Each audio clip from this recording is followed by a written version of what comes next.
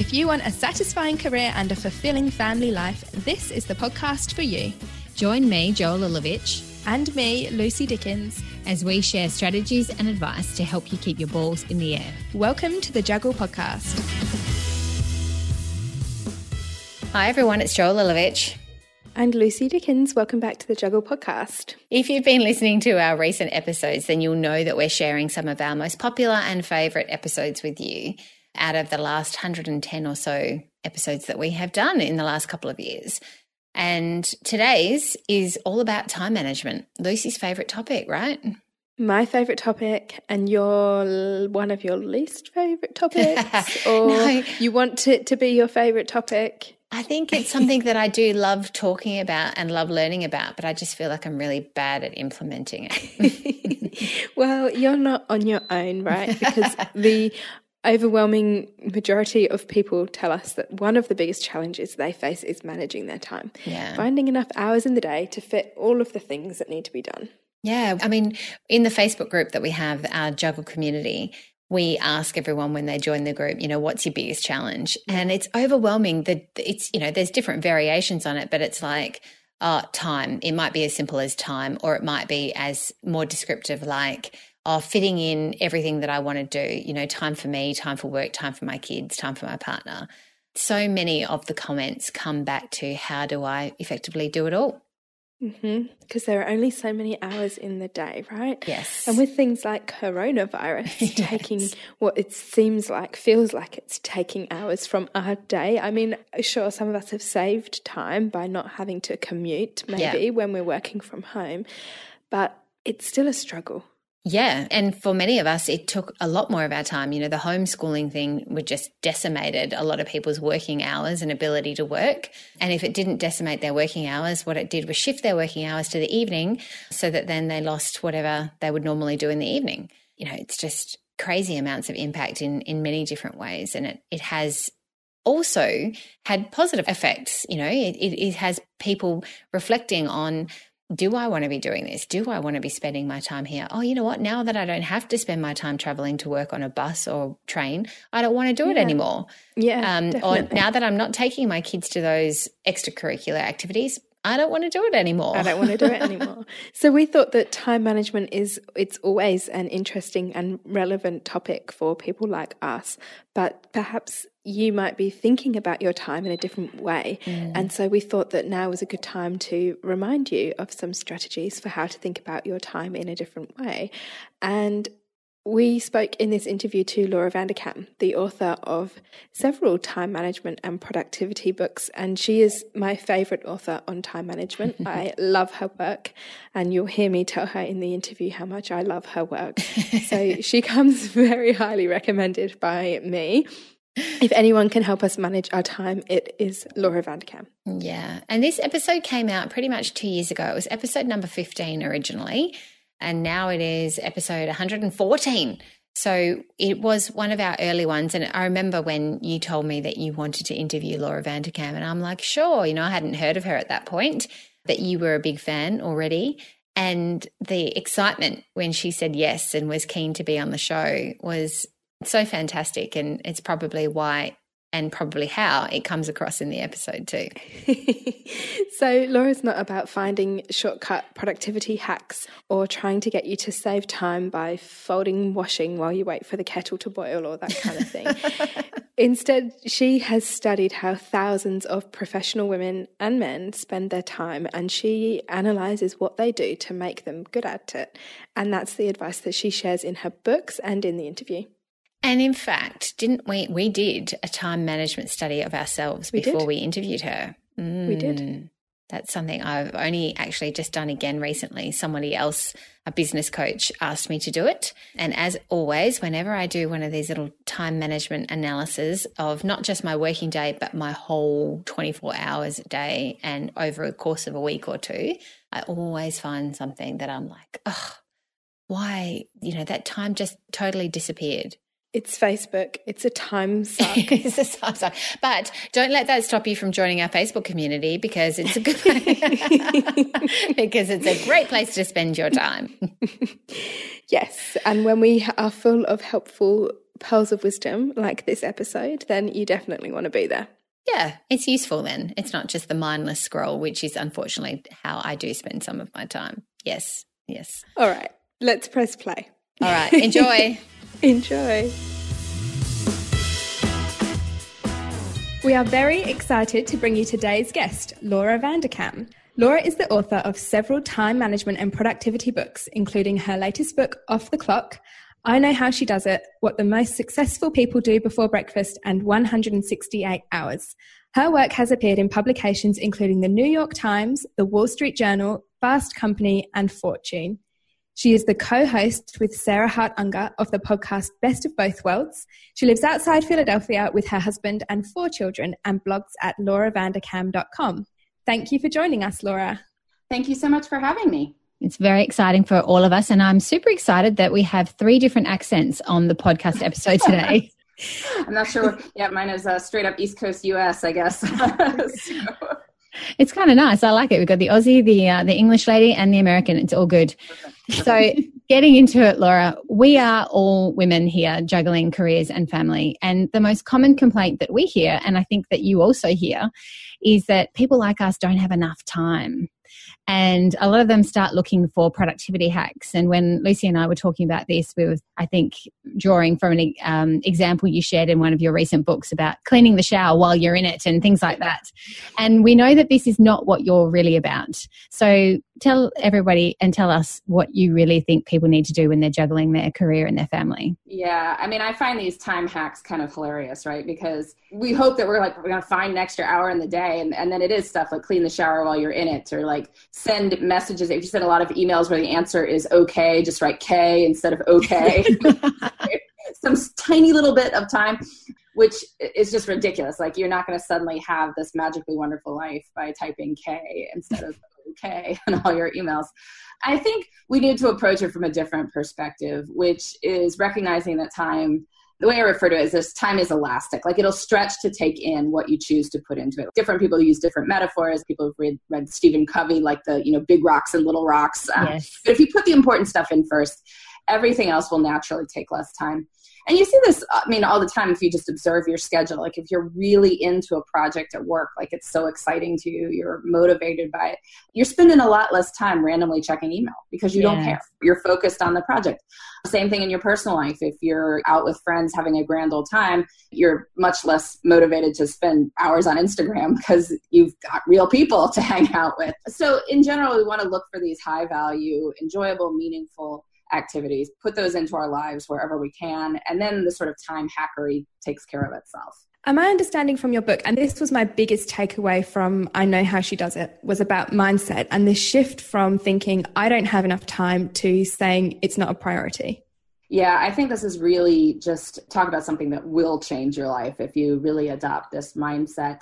It was a phrase that was given to me by an incredibly busy woman who I interviewed. She was running a small business. She also had 6 kids, like a lot going on, right? Mm. And yet she seemed to have time for anything that she wanted to really do. And that is basically what she said to me. She said, I don't have time means it's not a priority. And I love that because it is more accurate language. I mean, whatever it is that you're not doing, I'm guessing if somebody out of the blue offered to pay you $100,000 to do it, you do it, right? Whatever it is, it's not currently a priority for you. It would become a priority for you if that was on the line. And so we can recognize from this that it's not about lacking time. It's that it hasn't gone high up the priority list yet. And so if you have this mindset, what it shows you is that time is, for the most part, a choice. Now, granted, there are huge constraints on that statement, and some people are able to exercise more choice in their life than others through various circumstances. There may be choices made in the past that are influencing your choices now. I get that. However, if we approach it from this mindset and at least try to convince ourselves that this is more a matter of choice, then you can start exercising more control over the time that you can control. And slowly that sphere of influence can start becoming a little bit bigger. Now, your books are based on evidence that you've actually gathered from how people are spending their time. You've conveniently had a whole lot of guinea pigs who have said yes when you've asked them to track their time. And True. You really do say that everybody should track their time and that we should all be doing this. So why do you feel it's so important? Well, I mean, it's like anything else. If you want to make a good decision, you need to base your decision on good data. Because if you don't have good data, how do you know you're changing the right thing? It could be that something you think is a problem really isn't, or something you've never even thought of is taking a lot more time than you imagine. And so if you're actually bothering to make changes in your life, you want to make sure that they're the right changes. So that seems pretty straightforward to me. A lot of people have an idea of where their time goes. The issue is that that idea is sometimes wrong, and it's wrong in very specific ways. And so we need to be very careful about choosing certain changes based on those assumptions, given that people's assumptions tend to be wrong in very specific ways. That was a long way of saying a lot of people tend to overestimate how much they work. They underestimate how much they sleep. They underestimate how much free time they have, which makes sense. I mean, people overestimate the things that they don't want to do. They underestimate the things they do want to do. That's just human nature, right? And so we want to make sure that we have actual numbers, and that, you know, we also have this story of what is a typical week. And a typical week in our mind is a certain way, but that way may not happen nearly as often as you think it does. And so all these things can push the numbers one way or another. So make sure we have the right numbers, and then we can make smart choices. And that's true about a typical week. And one of the things that you say is that people who track their time continuously, like you, say there isn't such thing as a typical week, because every week has something different. Every week has something. In most people's minds, a typical week is the week where they were sort of most present at work. But there are a lot of weeks that aren't like that for various reasons. I mean, there are holidays through the year, for example.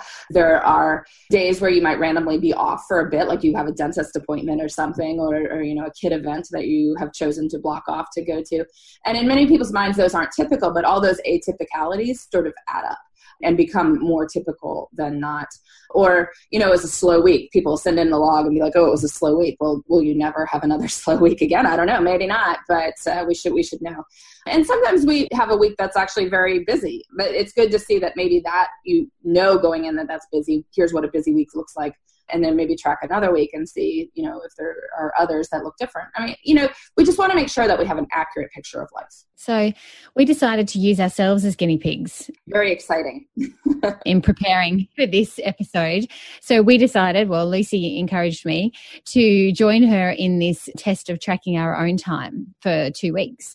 So we did that in the 2 weeks pretty much leading up to today and the interview. And we're going to share with you and with everyone what we learned. But first, we want to talk about your new book. So thank you very much for kindly sending us the advance copy of Off the Clock. It was very special to be an early reader of the book. And we wanted to talk about what we've learned and what you're sharing in that book. So we understand that the book was written based on the research of 900 people tracking their time for one day on a Monday. A normal March Monday. Yeah, so I recruited 900 people to track their time for a day. All these people had conditions that would indicate that they have busy lives. So they all worked full time. They also had families. So right there, those are things that can make people more busy than others. So we wanted to make sure everyone had that. And then after having them track their time for the day, I asked them questions about how they felt about their time. Various questions to give them a time perception score in terms of how much time they felt they had, how relaxed they felt about time, things like that. And so then I could compare the people who were sort of in the top 20% of time perception scores, the people who felt most relaxed, like time was most abundant, with the people who felt most harried and stressed, the people on the bottom end of the scale. I could actually look at the differences between their time diaries and see what was there. And so that's what this book is based on. So the book's called Off the Clock, and off the clock, in most people's view, is a common phrase that we associate with the time when we've finished work. So we finished work and we're off the clock. But you use it in a much broader context than that. So can you explain to everybody what you say it means to be off the clock? In my view, being off the clock is having this sense of time freedom. And by that, I mean that you feel largely in control of your time. You feel like you are mostly spending your time on things that matter to you.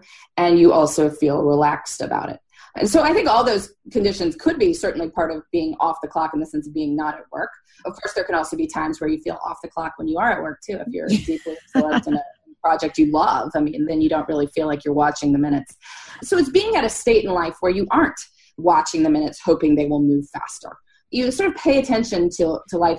A lot of people spend a lot of life stuck in this position where you are looking at the minutes, hoping they will go faster. And some of life is just like that. But, you know, hopefully over time we can have as little of life as possible having that feeling. It's funny that you mentioned feeling off the clock when you're at work, because on Tuesday this week, I would normally be at home with my daughter, but I went into the city for a few different things. I had a work breakfast in the morning, and then we did a podcast interview, and then I did a little bit of work, and then I had a meeting. And I was saying to Joe, I felt free. I felt so free. And even though I was working and I was doing podcast stuff, I said to Joe, look, I'm off the clock. This is my off the clock day. It's your off the clock day. Because normally I would be, at home with my daughter, or I'd be at work. And so I would have some sort of obligation, but I could just do whatever I wanted. And it was lovely. And I want more. It is lovely. And that is certainly part of it. I mean, so for people who have incredibly busy lives with a lot of obligations, sometimes it's wonderful to plan in these days where you have no such obligations and you are totally just doing what you want to do. But I think we can also sort of broadly build life to do things that we want to do, some of which do require obligations. I mean, most job projects that we are getting into, it requires spending a certain quantity of time on it and planning it out and all that. But it feels very wonderful to use our brains that way. Or it could be, things we're doing with our families that may feel wonderful and exciting too. But obviously families come with a lot of obligations too. So it's sort of a mix. You have to accept some of these obligations to get to these wonderful moments as well. And that's true. And that touches on one of the main questions I had for you around the book, which as I read, it kind of felt like a bit of a conflict. So you talk about creating memories as a way of stretching the experience of time. And you talk about creating effortful fun and how it's important to put effort into that. But then you also say that we shouldn't fill time and that we shouldn't commit to too many things and that we have to keep blank space. And so as I was reading those, I was kind of asking myself, well, how do we reconcile these two things? How do we put both of those things together? Well, I think it's pretty simple in that you want to get rid of stuff that you feel mediocre about or not as excited about so that you have space for the stuff that's really exciting to you. Because if you've agreed to be on, say, a 6 p.m. conference call that is sort of to you, like you're not sure it's really in the most important work priorities for you, well, you're probably a lot less likely to go to that salsa dancing class in the evening, right? That adventure you might have. And so when we fill our lives with these things that we don't necessarily want to do, we don't have space for the things that we do. Somebody actually said that very sort of specifically to me on their answers that they gave for this time diary study. They said, well, if I'm too busy doing things I want to do, then I'm too busy to take stuff that I don't want to do. So I think you can simultaneously free up space and then know that it's space that's freed up so you can do awesome things with it. Not all obligations are good or bad. There are good obligations, there are bad obligations, and freely chosen ones often feel pretty cool. Yeah, that's definitely true. One of the things that I think of, though, when I hear this is that some people just like being busy. And I think you've said it in as well that, we throw this word around, busy, busy, busy all the time. How are you? I'm busy. And it's become this glorification of busy. And that's how people want to live their lives. And they kind of feel that unless every single minute of the day is full and busy, that they don't have the kind of life that they should have and that they're not keeping up with the Joneses or whoever it might be. So when people talk to you about being busy or I'm too busy, how do you normally respond to that? I try to be polite in person. People can tell me whatever they want about their lives and I'll be, that's great. I'm excited for you. But I think this sort of busy narrative, in a way, it's about showing how important we are, right? Because the definition of busy is that you have a lot of demands on your time. That means that demand for your time is high, which means you must be just like incredibly awesome that everyone wants a piece of you both at work and at home. And so, we'd never be like, yeah, how was your weekend? Oh, I want you to know how important I am, right? Yes. So, yes. My weekend was busy. That's what I'm going to tell you.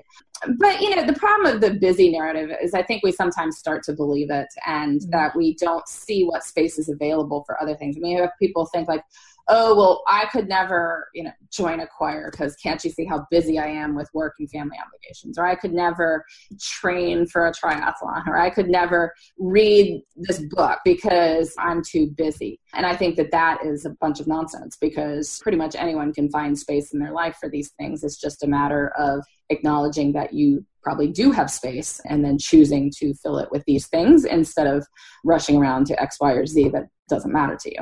You give examples of these in some of your books where you say when an emergency happens, we find time. So we might think we don't have time to train for a triathlon or whatever, but when we have to and we have no choice, the time is there. Yeah, certainly I use the example all the time in my speeches of a woman whose water heater broke in her basement and she had water all over the place. And this was the week she was recording her time log for me.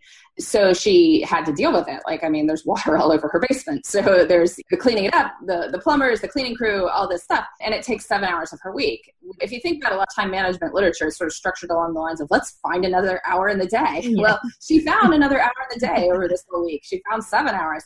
But, you know, at the start of the week, would have been pretty hard to say, like, yeah, let me find 7 hours to train for a triathlon. I'll find 7 hours to make significant headway on reading War and Peace, because those things weren't designated as a priority for her. And so it's really, once something rises up the priority list, for whatever reason, we find the space for it. So we can just decide that we're going to find the space for it, even if it's not flooding our basements. We did a bit of a call out in our Facebook group to say, has anyone got any specific questions that they would like to ask Laura? And one of the questions that we were asked was around this concept of prioritizing time. And one of the members, her specific comment was, by the time I've done all the things I need to do, I'm too tired for me at the end of the day. What do I do about this? Well, there's a certain martyr narrative that a lot of women walk around with. I hope she's listening right now. I would challenge you to rethink the martyr narrative, because often it doesn't have to be fully true. I mean, yes, as moms, wives, workers, we have a lot of things that we need to take on, but we also have a lot of things we may take on that we don't have to take on, right? And so, you know, when people be like, oh, I'm so upset my husband's watching TV while I'm cleaning the oven. The oven's not catching fire right now. Why don't you go watch TV too? Like, you don't have to do this stuff just because it's there. And so I would say if you talk to financial experts, a lot of them will use the phrase, pay yourself first. Yes. And the idea is that if you wait until the end of the month to save money, whatever is left over after paying all your bills, shockingly, there is rarely all that much left over to save. But if you save as soon as you get your paycheck, you'll probably still manage to pay your bills. You'll do stuff, but you will have already put the money away. One way or another, you'll get through, but you will have started building this wealth. And so it's the same thing with time. We commit to putting whatever is truly important to us into our schedules first, because the other stuff will get done because it has to get done, right? You are going to get that work project done because you are a responsible person who gets your work projects done. You are going to take your kids to the doctor because you are a responsible person who does that. If there's anything else you would like to do, make sure you stick it in first. So for a lot of people, mornings are a good time for this because the rest of the day has yet to happen to you. Yes. I would even say, you know, think about the week as a whole and plan the stuff that's important to you Monday morning. So that big speculative work project you'd really like to do, but you never put time against because people are always like, hey, I need this. First thing Monday morning, get to the, hey, I need this, 10 o'clock on Monday, okay? Like 8 to 10, you do your own stuff.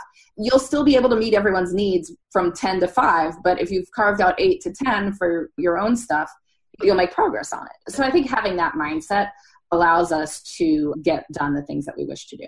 It's a big ask in a lot of ways. I mean, there's not only the self-talk inside our own heads, there's also societal pressures and the comparison-itis that we all get from looking at what other people appear to be doing, especially when we're looking at what they appear to be doing on social media. But I definitely agree that being able to put something first thing in the morning, get it done and feel like even if you've managed to have 15 minutes to yourself, you've had something for you is very important. Yeah, and as you start doing that, it starts to change your story. It's not so much the 15 minutes itself. It's that if you can prove to yourself like, hey, I took 15 minutes to read a book I want to read, and the earth did not stop spinning on its axis. Wow, imagine that. Then that can sometimes motivate you and encourage you to stretch that a little bit. Yeah. Because the truth is, people care a lot less about what we do than we think. Yes. We walk around with these stories of like, oh, I have to do X, Y, or Z for person X, Y, or Z. Are you absolutely sure that person X, Y, or Z even notices, even cares? Everyone is in their own little worlds. You got to be very careful about the stories you're telling yourself.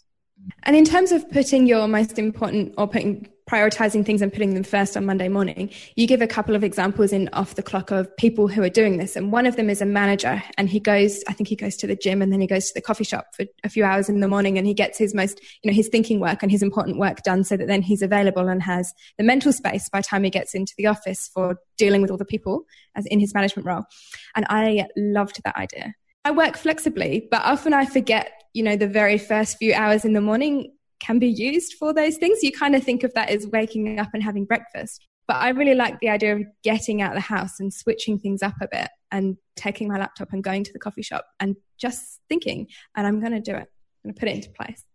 That would be great. And especially if you're managing lots of people at work. I mean, because the whole thing about being in management is that you are responding to people's needs and supporting them as they're getting their work done. And so you want to have these conversations with people, and you don't want to like give off the vibe that like, I don't actually wish to be speaking to you right now because I have other things I need to do.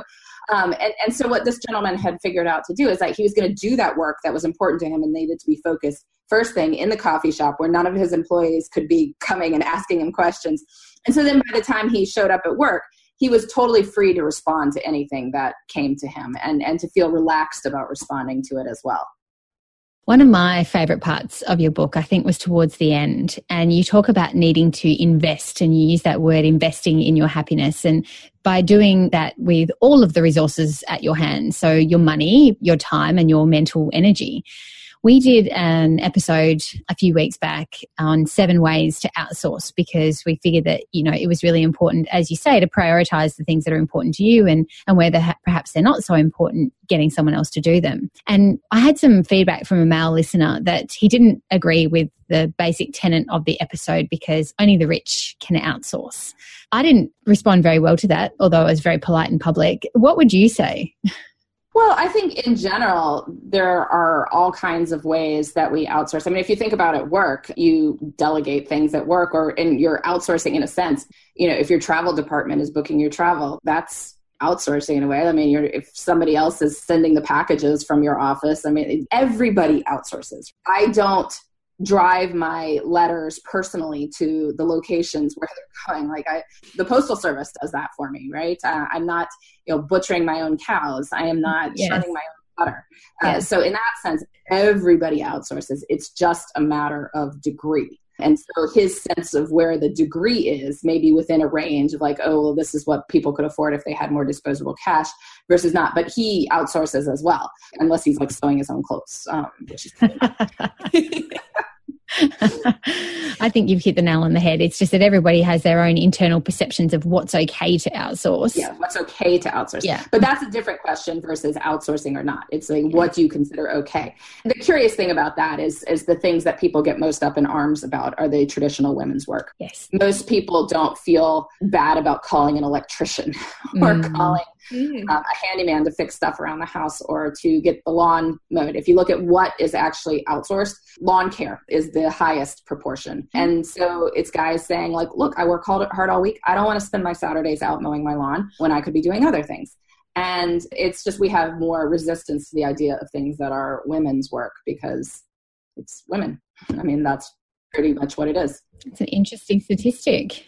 Yeah, I hadn't thought about it in the men versus women way, but yeah, it does make sense. And you say, bringing it back to time, you say that paying money to minimize the things that we don't enjoy doing can make it feel like we have more time.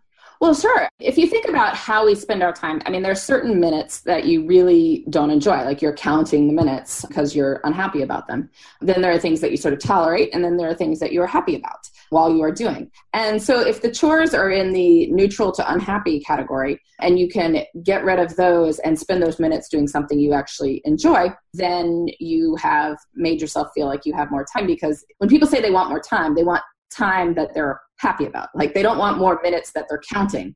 They want more minutes that they're enjoying. And so using your resources can mean spending money to move minutes out of the enduring category into the enjoying category.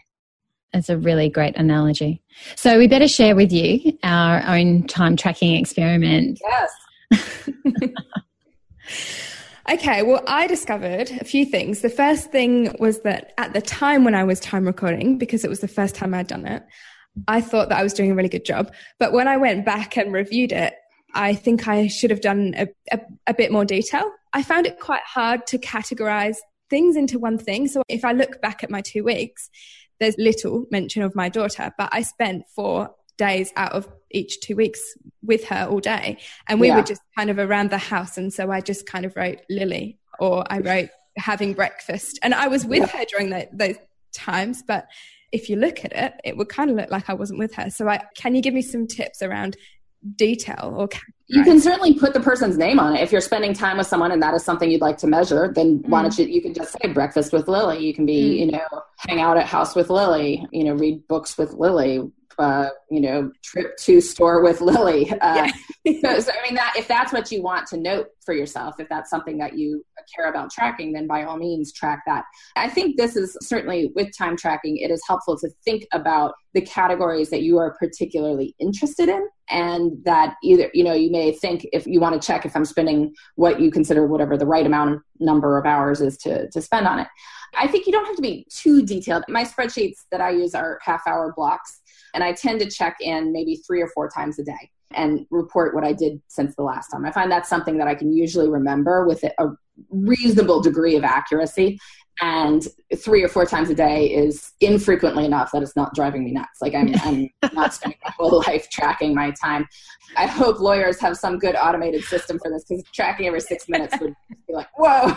See, and that brings me to my learning from this experiment, although we have more. But one of the things that I learned is that I'm not very good at it. And I only managed to record 1 week out of the 2. And I think the first 2 days I actually put on the spreadsheet, and the others are just hand scribbled notes all over the place. I'm pegging that back to the fact that I am a lawyer, and that for a ridiculous part of my life, I've had to time track. And I definitely find in the legal industry here in Australia particularly, there's a massive pushback on time recording. And that's, not just lawyers, project managers, that kind of thing. So, and I think you mentioned this in your book as well, that there are those people who just have this negativity towards time tracking, which is why I wanted to ask you at the beginning to let us know the advantages to it and the benefits and why we should do it. Because I think there are people like me who, although I want to know what I'm doing with my time and I like the idea of tracking it, I think I've just built up this resistance yes. to doing it. Well, I find the resistance is interesting, right? And certainly a lot of it is lawyers who are like, you already get my work hours. You are not getting the rest of my time to which I say, like, nobody has to do it like I do. I've been tracking my time for 3 years now. Yeah. Nobody has to do that. Yeah. I not expect that. Start small. Like, just say, okay, well, how about 2 weekdays and 1 weekend day? All right. 3 days checking in 4 times a day. Like, we're literally talking a 15-minute investment of your time to get this data. If you find it interesting, you could maybe do a whole week, but just 1 week, right? Like, not the rest of your life, not, you track time at work and now you have to track the rest of your time forever. Nobody's saying forever. If you don't care, like, if everything's going great in your life in terms of how you spend your time, then awesome. Don't worry about it. No, I need to be tracking my time, Laura. I think I know that. If you have to do it on a spreadsheet for work or whatever, and that is what's the resistance is causing, then use a notebook, use something completely different. And I think that another issue that stops people up is a bit of a perfectionist streak. Yeah. Like, they really want to capture everything. Yes. They can't get this idea of, like, what was I really doing during that half hour? It's like, well, if you were mostly working, just put work. If you were mostly cleaning the house, but you stopped at one point to put in an old CD you found from college. So I think you were watching me. That was you, wasn't it? That was me. That was that half-hour block. And I'm like, okay, I sent an email about the podcast. I did a little bit of work, and then I yelled at my daughter, or I cleaned the dishes or something like that. Yeah. One thing I've noticed in tracking my time for 3 years is I've become somewhat better about sticking with one activity for half an hour. because I'm like, it's easier to remember. And so, I mean, I might glance at the clock and be like, oh, well, I could get up and go do, why don't I just work for 10 more minutes and then go do something? So I've got the half-hour block and then, go do the other thing. And that in itself is a massive benefit to having done that process, because as we all know, the longer you can stick with the task, assuming that you're not getting to that point where you're not productive anymore, the time switching between, the mental switching between tasks, you lose so much time. So that's great. There you go. Now you've got a reason to go and try. Now I've got a reason. Other things I learned, and this one was quite interesting for me, the 2 weeks that we record our time, we had a public holiday on one of those days that would normally have been a work day for me. So I would have recorded, according to my other working days, 8 to 9 hours worth of work. And I would say during those 2 weeks that I wasn't particularly busy at work. So I wouldn't have expected that I worked a whole lot. In the first week, I recorded that I worked 22 hours. And in the second week, I recorded that I worked 31. And that second week was probably more like a normal week because it didn't have the public holiday. But I found that really interesting because I would have told you that I didn't work much during that week. But I did 31 hours, which is not that many hours off of a full-time work week. Yeah. Which I found really interesting. So I wonder how many hours do I work when I am busier at work? Yeah, well, that's actually an interesting question. I mean, I said that a lot of times people overestimate how many hours they work. It's actually the opposite on the other side of 40, that when people are working part-time or whatever, they can often underestimate, which is interesting. I don't tend to encounter that a whole lot in the, the time logs I'm seeing, because often it is people who are working full-time and complaining about their full-time hours and all that. They are overestimating. But especially, if it is, for instance, mothers in particular who have a compressed or part-time schedule sometimes wind up doing work outside of those hours for whatever reason, because people ask them to, because their projects haven't actually been scaled down to the point where they're part-time projects, even though they've gone to part-time hours. Yeah. And so, you can wind up doing nearly full-time jobs, which, if you are working for somebody and you have taken a part-time schedule, I think behooves you to make sure you're only working part-time hours, because if that's what you're paid for. I think your point about working compressed hours or whatever that might be is exactly what it is for me. I have short work days on 3 days a week, and then I work in the evenings or on the weekends as necessary. I have flexible hours, so it's not a full-time, part-time thing. But I think because it's split up like that, I don't necessarily think of all the time and how easily those big chunks of time actually do add up.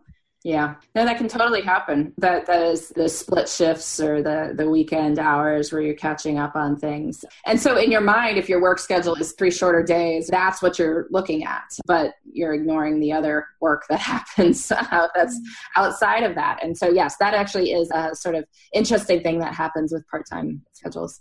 So I'm going to track on a busy work week and see what difference that makes in terms of hours. Yeah.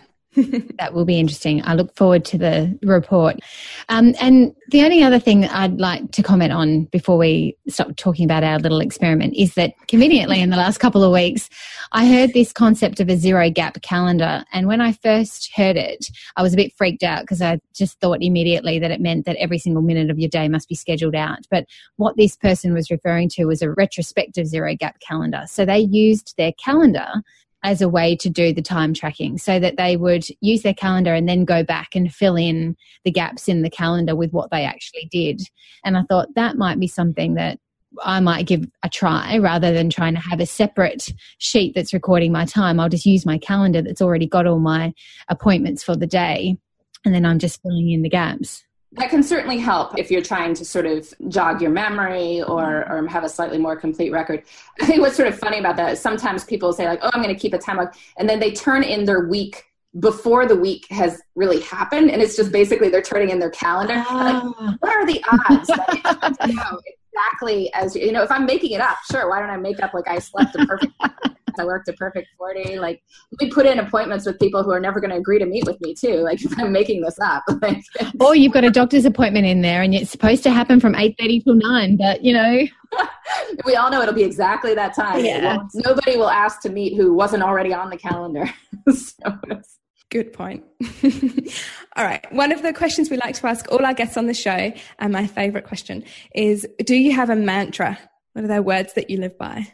Let's see. I mean, I guess I don't have one that I repeat all that often, but one that I do find good for me sometimes is this idea of plan it in and do it anyway.